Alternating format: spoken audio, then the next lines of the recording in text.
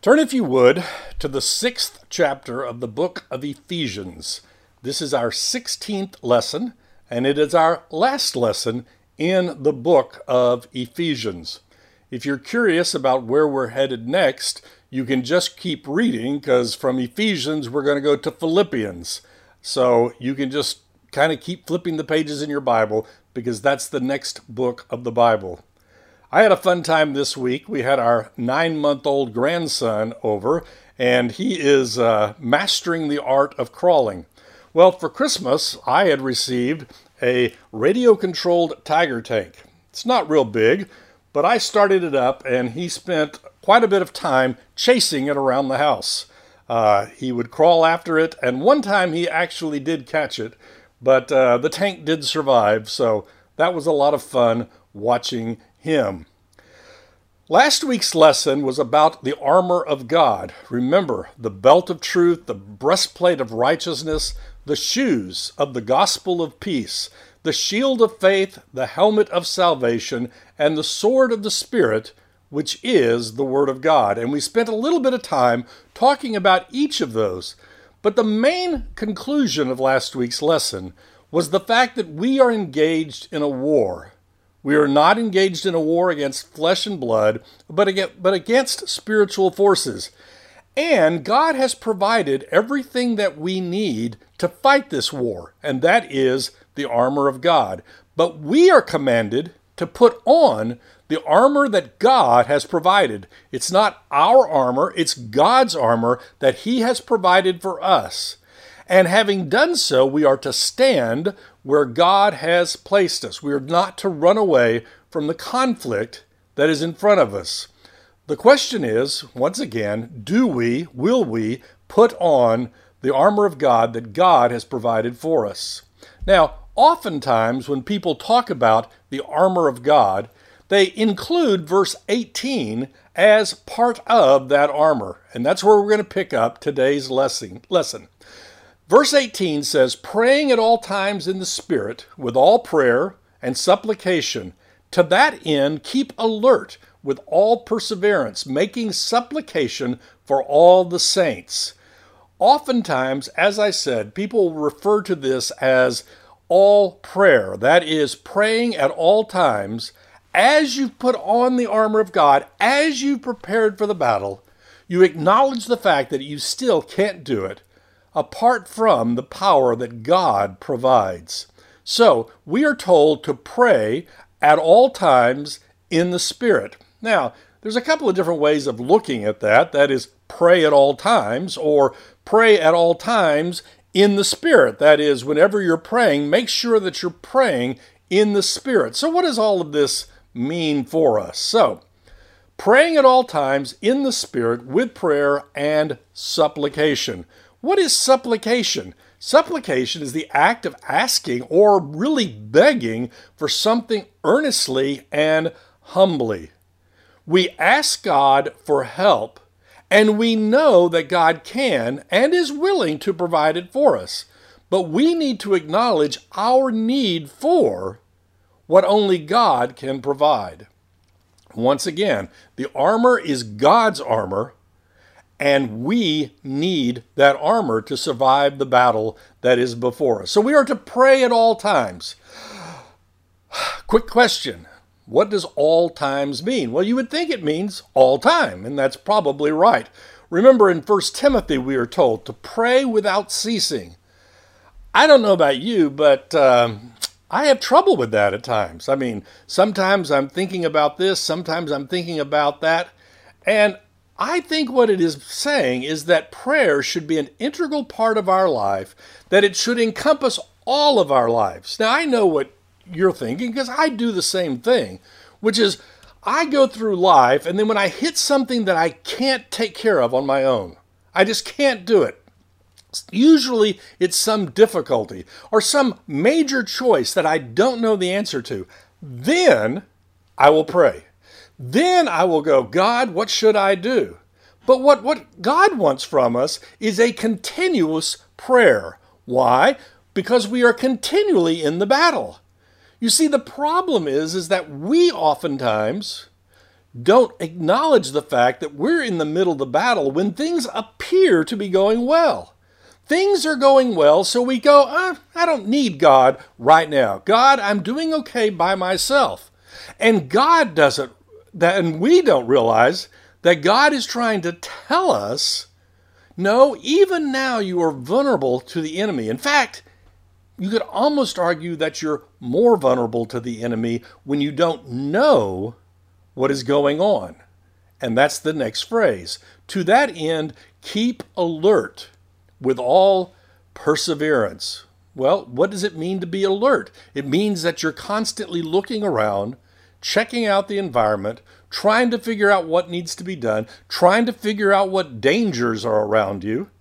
And that is being alert. What is the opposite of that? Well, the obvious opposite of that is being asleep, being unaware of your surroundings, not acknowledging the danger that is facing you. So this is what happens. I am engaged in this battle with not flesh and blood, but with the spiritual realm, and I don't know it. I am not alert. I am not paying attention. God, what is the danger in this situation? God, how should I handle this particular situation? We don't have that ongoing conversation with God because we think everything is okay. We think everything is under control. We think that in this situation, I can handle it without you, God. And God is telling us, no, you can't. So we are to pray at all times in the Spirit. Well, what does that mean? That means our spirit communicating with God about what is going on in the world around us, in my environment right now. We're told elsewhere that our spirit sometimes communicates with God when we don't even know what to say. We are so caught up in some situation, and our spirit can intercede on our behalf. Praying at all times in the Spirit. Why at all times? Well, I just said that. The reason why is because we are always in the battle. When you don't think you're in the battle, you're not going to be alert. If you're not alert, you're not going to be communicating with, to use the analogy, the commander-in-chief who has provided the armor for you. Pray at all times in the Spirit with all prayer and supplication, asking God. You see, we desperately want to be self-sufficient. You know, if things get real tough, God, then I'll ask you. But we know, or we ought to know, that on a moment-by-moment basis, we need God to make us aware of the situation we're in, make us aware of what we're supposed to be doing in this situation, and to prepare us for the danger that is in this particular situation. To that end, keep alert with all perseverance. Well, what is perseverance? It means to keep after it. You know, we think, okay, I'll be alert because I'm in this difficult situation. And that's good. We should be alert in what we know is the difficult situation. But we are to persevere in that alertness. We are to be alert even when we don't know, because then we are susceptible to the arrows of the demonic forces. So keep alert with all perseverance, making supplication for all the saints. Multiple times in the course of this book, we have talked about the word saint. You know that we have this idea that the saints are those believers who are way up here. I mean, they've done great things. They have moved mountains with their faith. They have wonderful prayer lives. And we think, okay, why am I praying for those people? Well, the reality is when the New Testament talks about saints, it's talking about all of us. Wherever we are on that maturity path. Being in Christ, we are all saints. So who are we to pray for? In this particular passage, it's telling us, it's reminding us to pray for our fellow Christian believers. Now, it's interesting because Paul is sitting here in prison writing this to the church at Ephesus. That's why in the verses that are following, he's going to ask them to pray for him.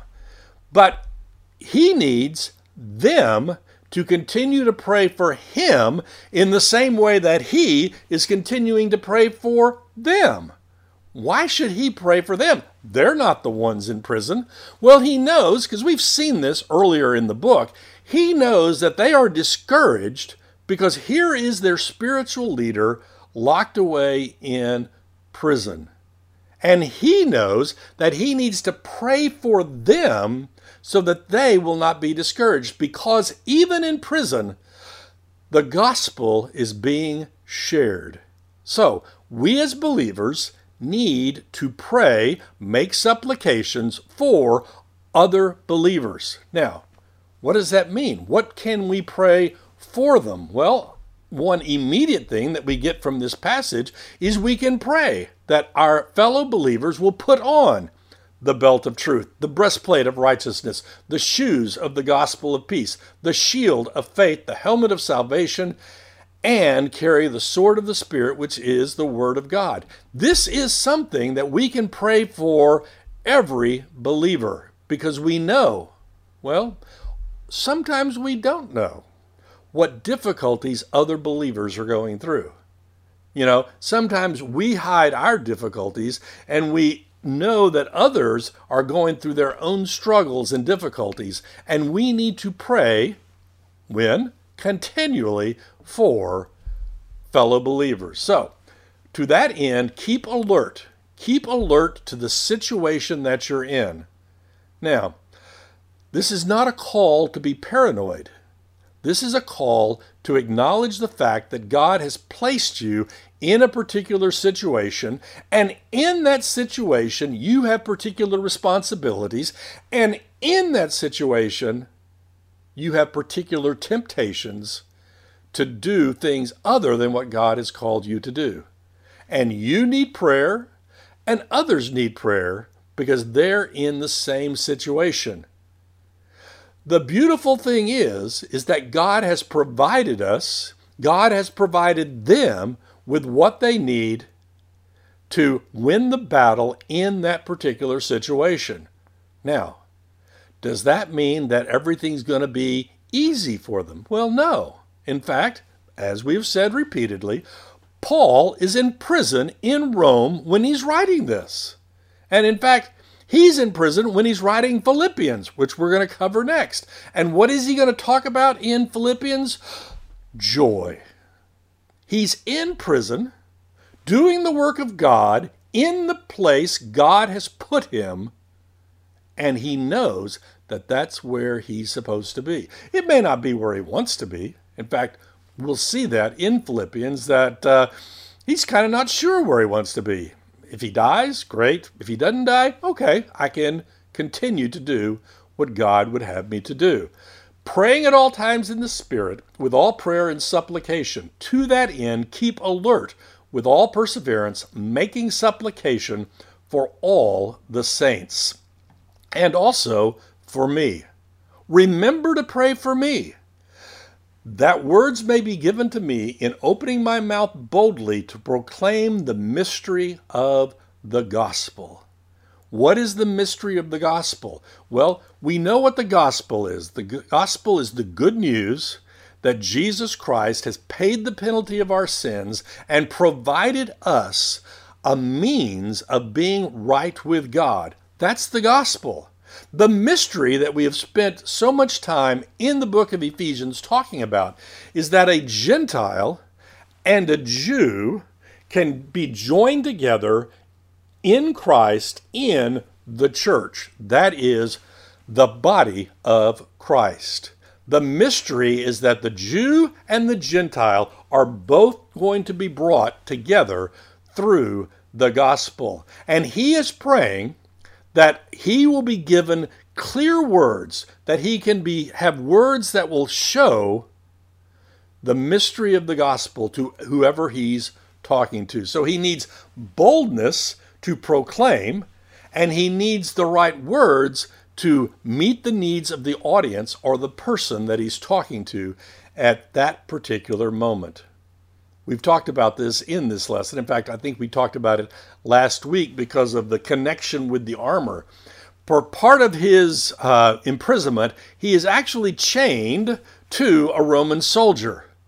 And you know what? This would be a horrible thing. I mean, here you are, a nice Jew, and you're connected to this dirty, filthy, pagan Roman soldier.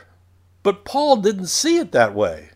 Paul viewed it as an opportunity. He had a captive audience of one. And guess what? That one wasn't getting away for 4 hours. And guess what? He was winning them to Christ, one at a time. In fact, later he will talk about the members of the Praetorian Guard, that is, Caesar's guards, who have become believers. You know what? If you're a pagan and atheist and have no interest in the things of God, I'm not sure you'd want to be chained to Paul for 4 hours at a time. You're doomed. It'd be like being chained to Billy Graham for 4 hours. You don't stand a chance. And Paul wants them to know, continue to pray that I will boldly, even though I'm chained, that I will boldly proclaim the mystery of the gospel to whoever is at the other end of the chain. We see it right here. Verse 20, for which I am an ambassador in chains. That's an interesting analogy because it's kind of mixing things up.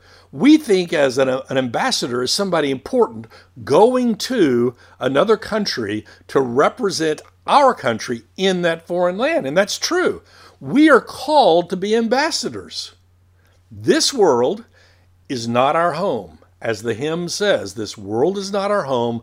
I'm just passing through. Do we believe that? Paul believed that.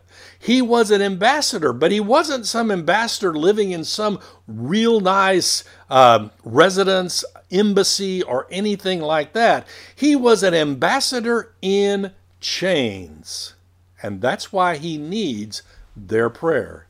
He is an ambassador who is being held captive in this land where he was sent to preach the gospel, that I may declare it boldly as I ought to speak. He knows what he's supposed to do. Now, I'm not Paul, you're not Paul. But let me speculate a little bit. Have you ever prayed that God would make you bold to proclaim the gospel?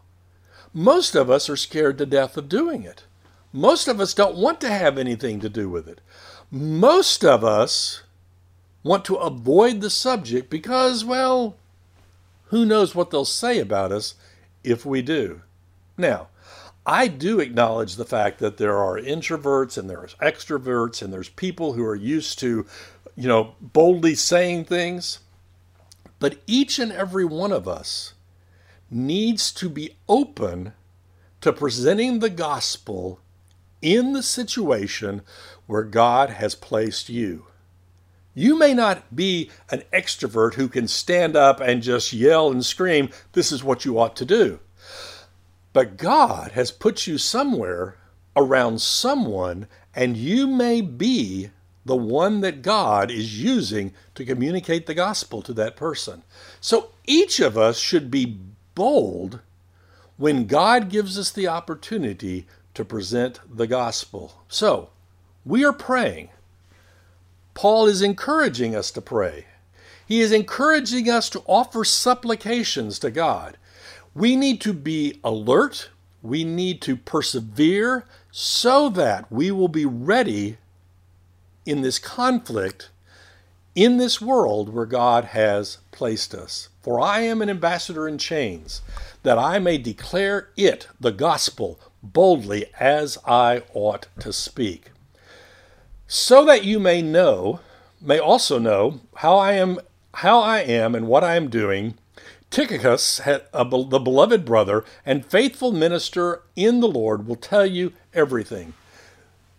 The odds are this is the person who's delivering the letter.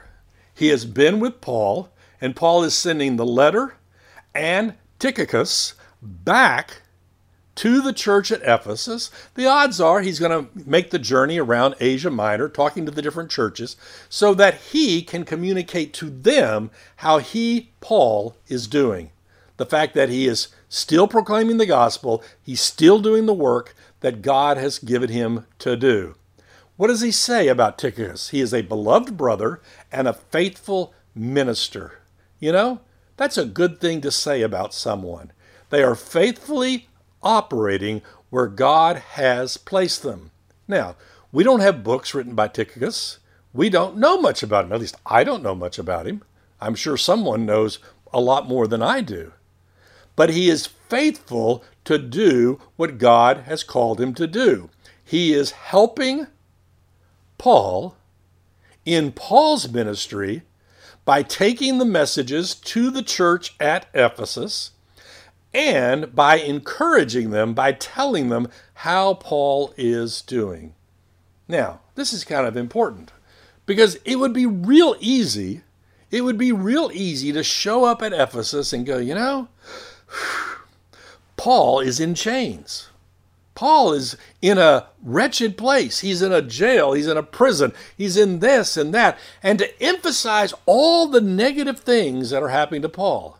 And you can imagine the church at Ephesus going, oh no, what do we do? But that's not what Paul wants them to know.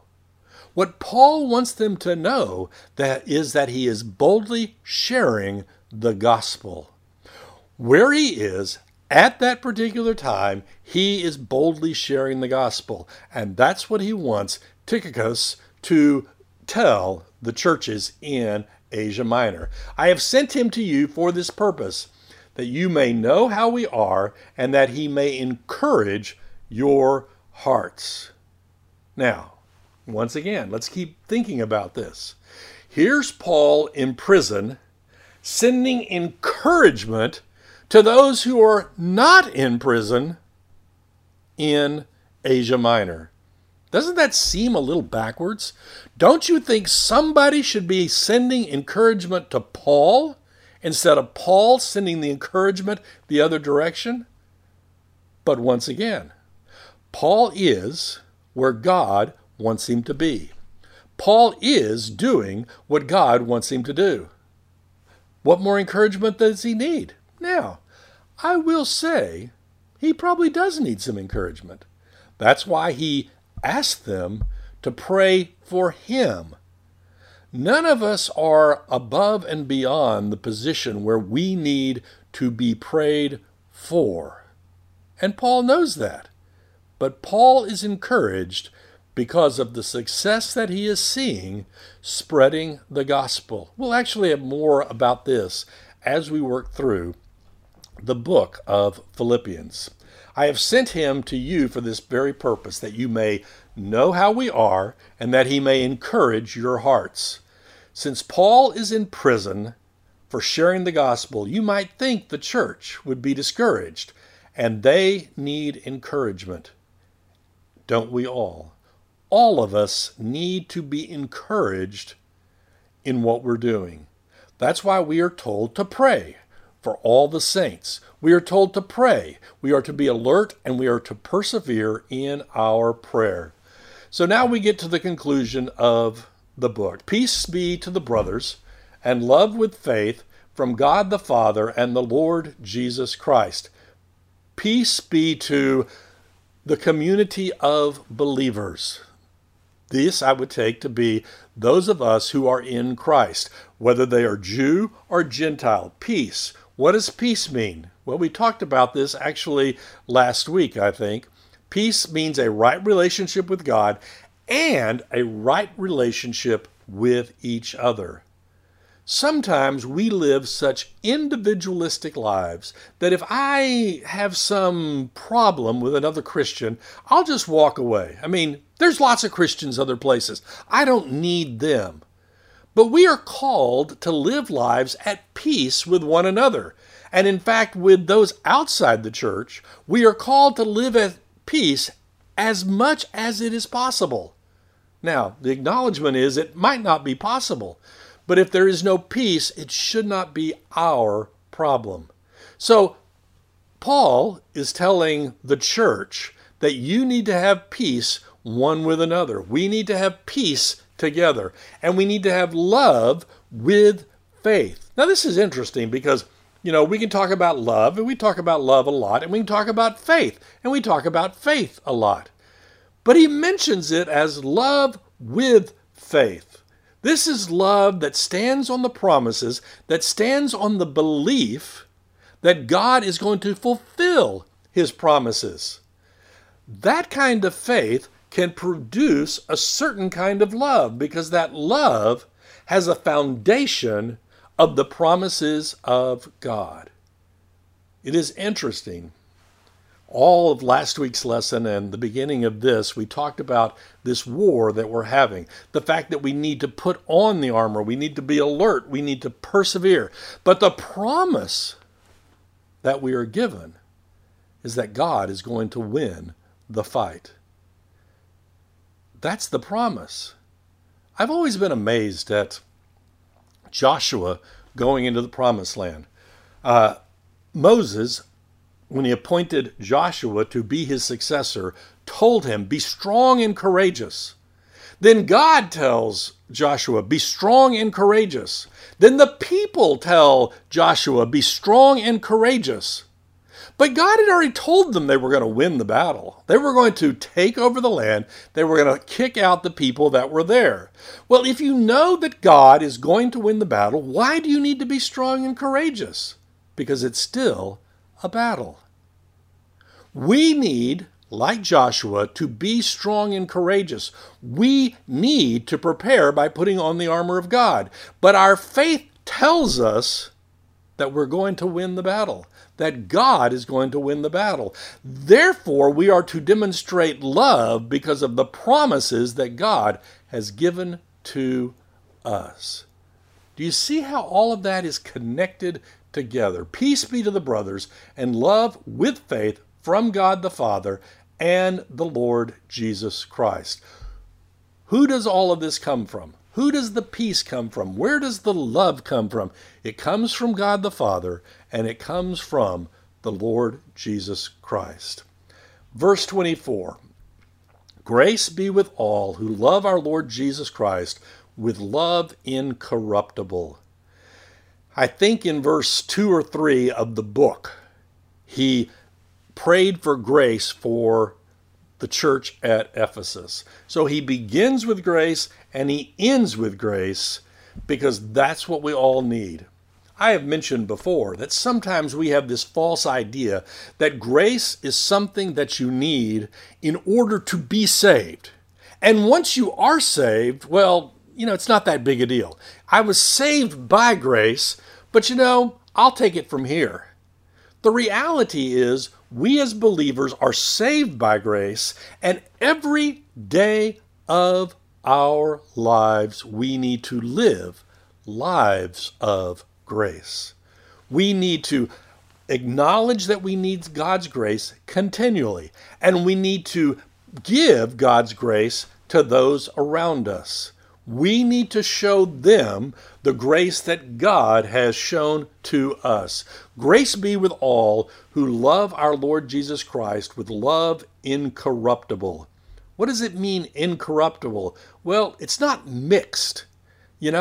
I kind of have a little bit of love, and I have a little bit of selfish ambition, and I have a lot of just laziness, and I have a little bit of that, and all this gets put in a blender, and I've got love that's, well, sort of, not really, maybe, kind of love. We are to be pure in heart, is what we're told in the Beatitudes.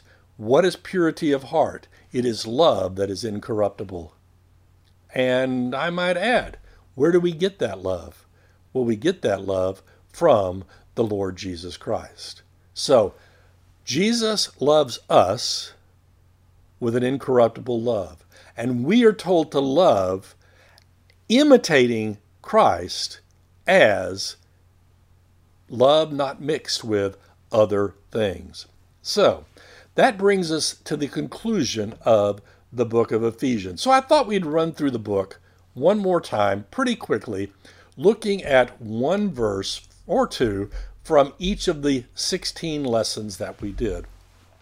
We began the book in chapter 1 with a long discussion about Ephesus and where it was located and all of that stuff. But in verse 3 of chapter 1, it says, "Blessed be the God and Father of our Lord Jesus Christ, who has blessed us in Christ with every spiritual blessing in the heavenly places."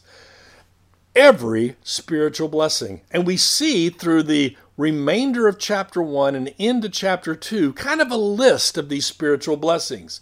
You see, we sit there and think, okay, well, I don't have the car that I want. I don't have the money that I want. I don't have the influence I want. God, what have you done for me today? Well, what God has done for you is He has given you, as a believer, those who are in Jesus Christ, He has given us every spiritual blessing. Everything that we need to be right with God, Christ has given us. And we need to acknowledge that. We need to live in that promise. We need to acknowledge that I have what I need to be right with God. Every spiritual blessing in the heavenly places.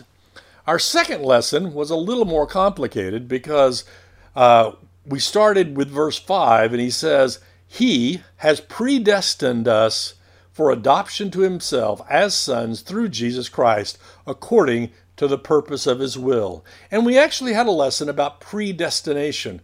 What does that mean? The fact that God chooses us.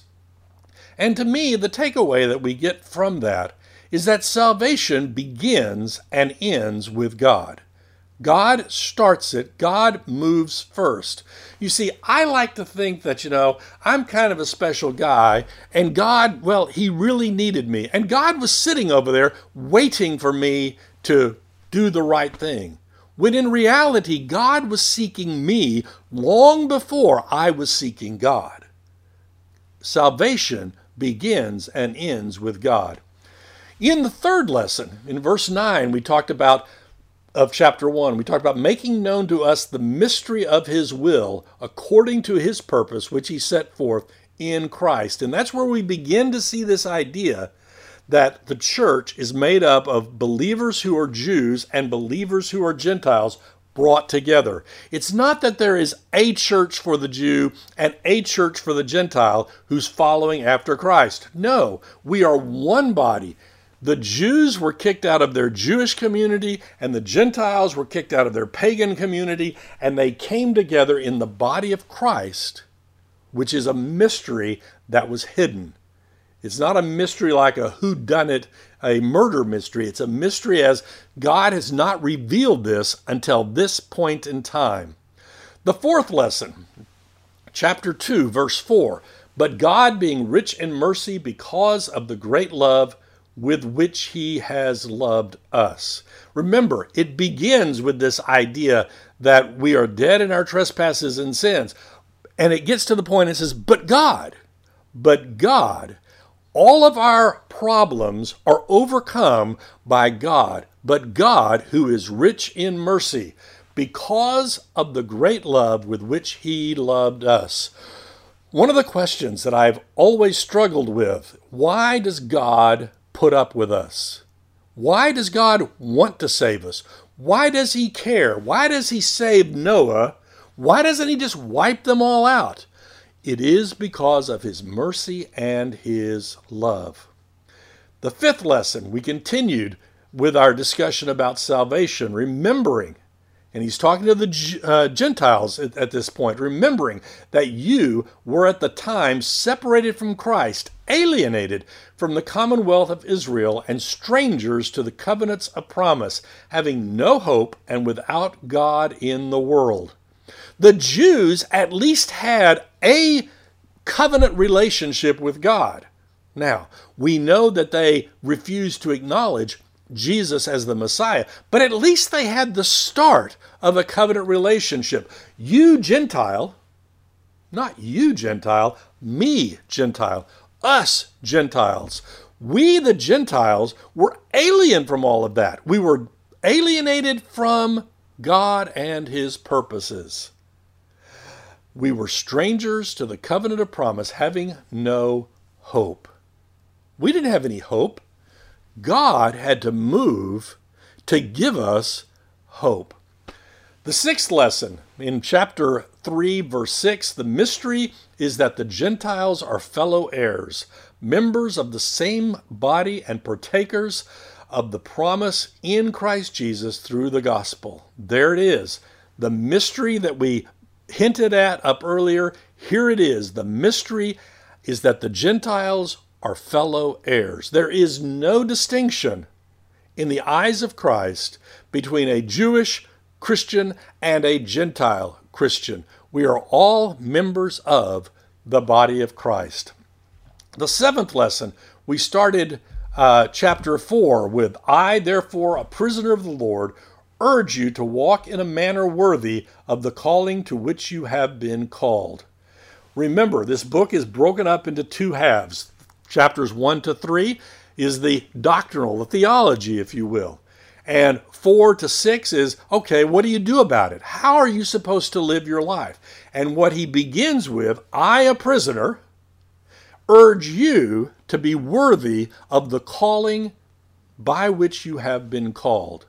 And we had a discussion about what it means to be called, that God has called us to walk our lives in a particular way. And that's what he's going to talk about in the rest of the book. In fact, we spent a lot of time talking about that in chapter 9, in the 9th lesson, not chapter 9, the 9th lesson, when he tells us to put off our old self, which belongs to the former manner of life and corrupt through deceitful desires, and to put on the new.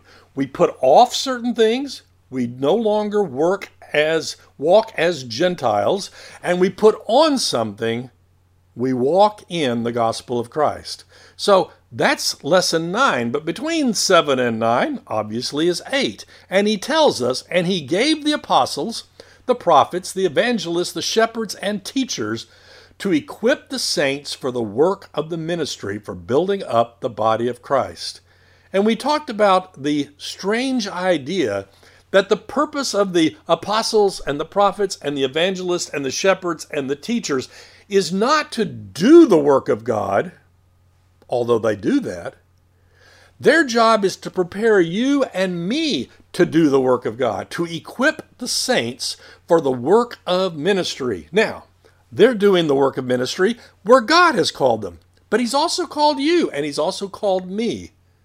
And he has put these people with us to help us, to teach us, to encourage us to do the work that God has called us to do. Now, don't think that this means, oh, therefore I need to be an apostle, a prophet, an evangelist, a shepherd, and a teacher. Maybe you weren't called to do that. I keep saying this over and over again. But God has put you somewhere. Be what God wants you to be in the place where God has put you. God has put you someplace to do the work of ministry that the apostle, the prophet, the evangelist, the shepherd, and the teacher may not be able to get into. You may be able to get someplace that they can't. So their job is to equip so that you can do the work of ministry.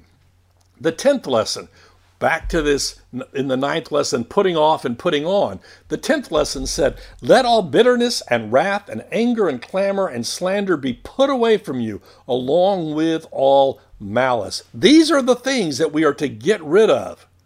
And I don't know about you, but I have my moments of bitterness and wrath and anger and clamor. Clamor is just stirring up trouble. You know, we get into a political discussion and all I want to do is stir things up. Well, that's not helping the situation. Clamor and slander, all of that needs to be put away, along with malice. And the 11th lesson, we talked about verse 6 in chapter 5. It said, let no one deceive you with empty words, for because of these things, the wrath of God comes upon the sons of disobedience. You know, you and I think that we can get away with doing the stuff that God has told us not to do. But he's telling us, don't be deceived. Don't let people tell you, oh, it doesn't matter what you do. It doesn't matter how you live your life. It doesn't matter whether you do or don't do the things of God. It does matter.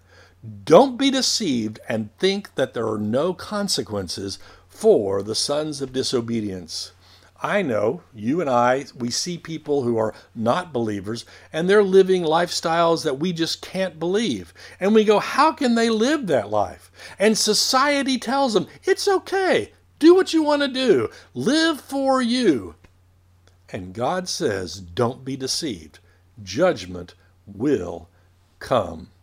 Rather, 12th lesson, verse 8 of chapter 5, at one time, you and I were darkness, but now you are light in the Lord. Therefore, walk as children of light.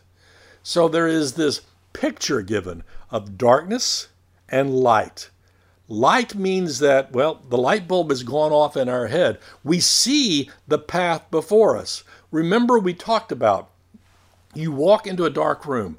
You walk into a dark room that you've never been into before, and you're stumbling around. You're walking into the furniture. You're walking into this wall, and you can't find the door. You can't find your way out. But if you turn on the light, all of a sudden it becomes clear.